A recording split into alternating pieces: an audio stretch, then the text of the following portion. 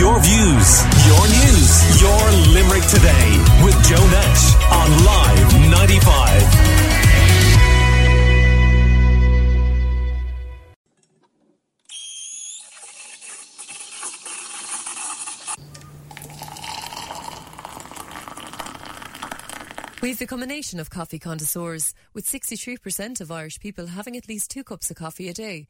However, this love comes with an environmental cost, with disposable beverages resulting in an estimated 750 million cups thrown away each year. One Limerick coffee shop, Abbey River Coffee, based in the city, has tried to reduce the number of cups going to waste through their Ditch Disposables initiative that encourages customers to use reusable cups. I met owner Christy McAllister on site at Abbey River Coffee to find out more. So we founded Abbey River Coffee in December 2017.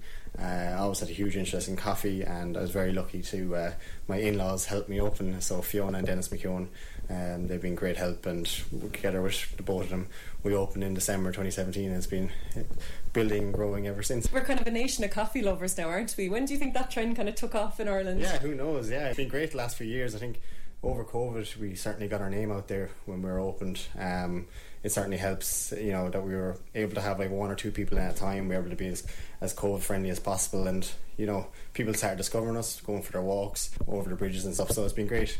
Your Ditch Disposables, how did this come about? Yeah, well, we still use a lot of disposables.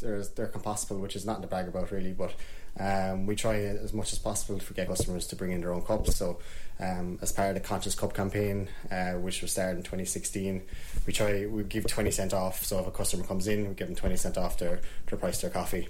And then in 2020, we teamed up with the Go Cup. So they're a deposit and return scheme. So for people who bring their own cup and might forget it for one day or another, it fills that gap perfectly. So it's a €2 extra to the price of your coffee. You get the coffee in a reusable cup, and then you can bring back the reusable cup and get your €2 back, or you can keep the cup. It's really up to you. How have the customers responded to this, do you think? Fairly well, yeah, it's excellent. I think the next few months now we have a Latte Levy coming in, so I think people are a little more conscious about what they waste and what they use. So it's been taken up pretty well. I think it can still be better. I think over time though, I think with more publicity like this, and we'll hopefully get more people using it. As part of a clampdown on our coffee obsession's dependence on single-use plastics, Green Party leader Eamon Ryan has proposed a latte levy of up to 20 cent on disposable coffee cups.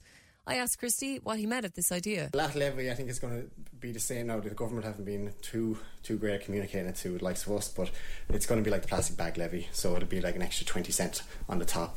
So we'll have to pay like a tax on single use. For example, from the get-go, we were really like, we want to be using compostable. I think it's very easy to go with the cheap route and use single use that are full of plastics and go straight into landfill. It's, as I said at the start, it's not really, I don't feel like it's too much to brag about for coffee shops to use compostable. I really think it's a minimum, but I think from the start we were like, look, if we're going to be using this much single use, it has to be compostable. All our compostable cups that are dumped in the shop, they all go back home and they go into a landfill, or they go into a compost heap and they compost naturally. Otherwise, I think other compostable cups, depending on how they're dumped, mightn't go into that compost heap. But yeah, in general, look, we try our best. I don't think we're there yet as much as we want to do, but yeah, it's all small steps. It's all the little things, absolutely. Yeah, exactly. And just about the coffee cups themselves, how many, do customers bring in their own a lot, or do you see kind of a culture change there? Do you know what, before COVID, I know I mentioned COVID again, before it was so good. I think people around to have it, 1 every 3 customers might have had their own cup, and it was just going so well. I think there was a bit of a scare during COVID, like I couldn't touch another customer's cup, for example, and I think people just went back to the old habits of just not bringing it. Now since then, I think everyone's calmed down. I think people are slowly getting back into the habit, but it definitely hasn't been the same since before, so I think going to get people into that habit again, just to carry a cup, and then when you don't have it, then just to use the deposit and return into Go Cup, because it's so perfect for that. Yeah, and how does the deposit and return work actually? You just buy... It's very simple. If you don't have your own cup, you come in, you go, can I get my cup, or make my coffee in a to-go cup, and then it's an extra €2 on the price of your coffee. So if you get a cappuccino, it's €3. The price overall will be €5. So you drink your coffee, you can just sit downstairs, bring it back to the office.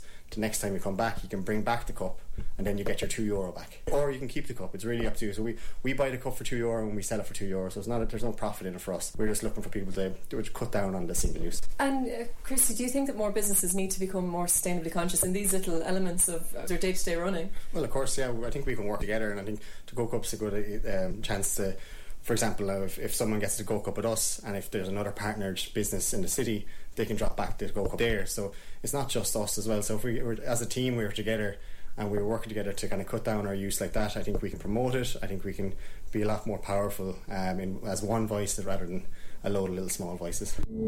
Hours to Protect is funded by Commission Naman with the television licence fee and is a partnership between Live 95 and the IBI. Check out hourstoprotect.ie for more info.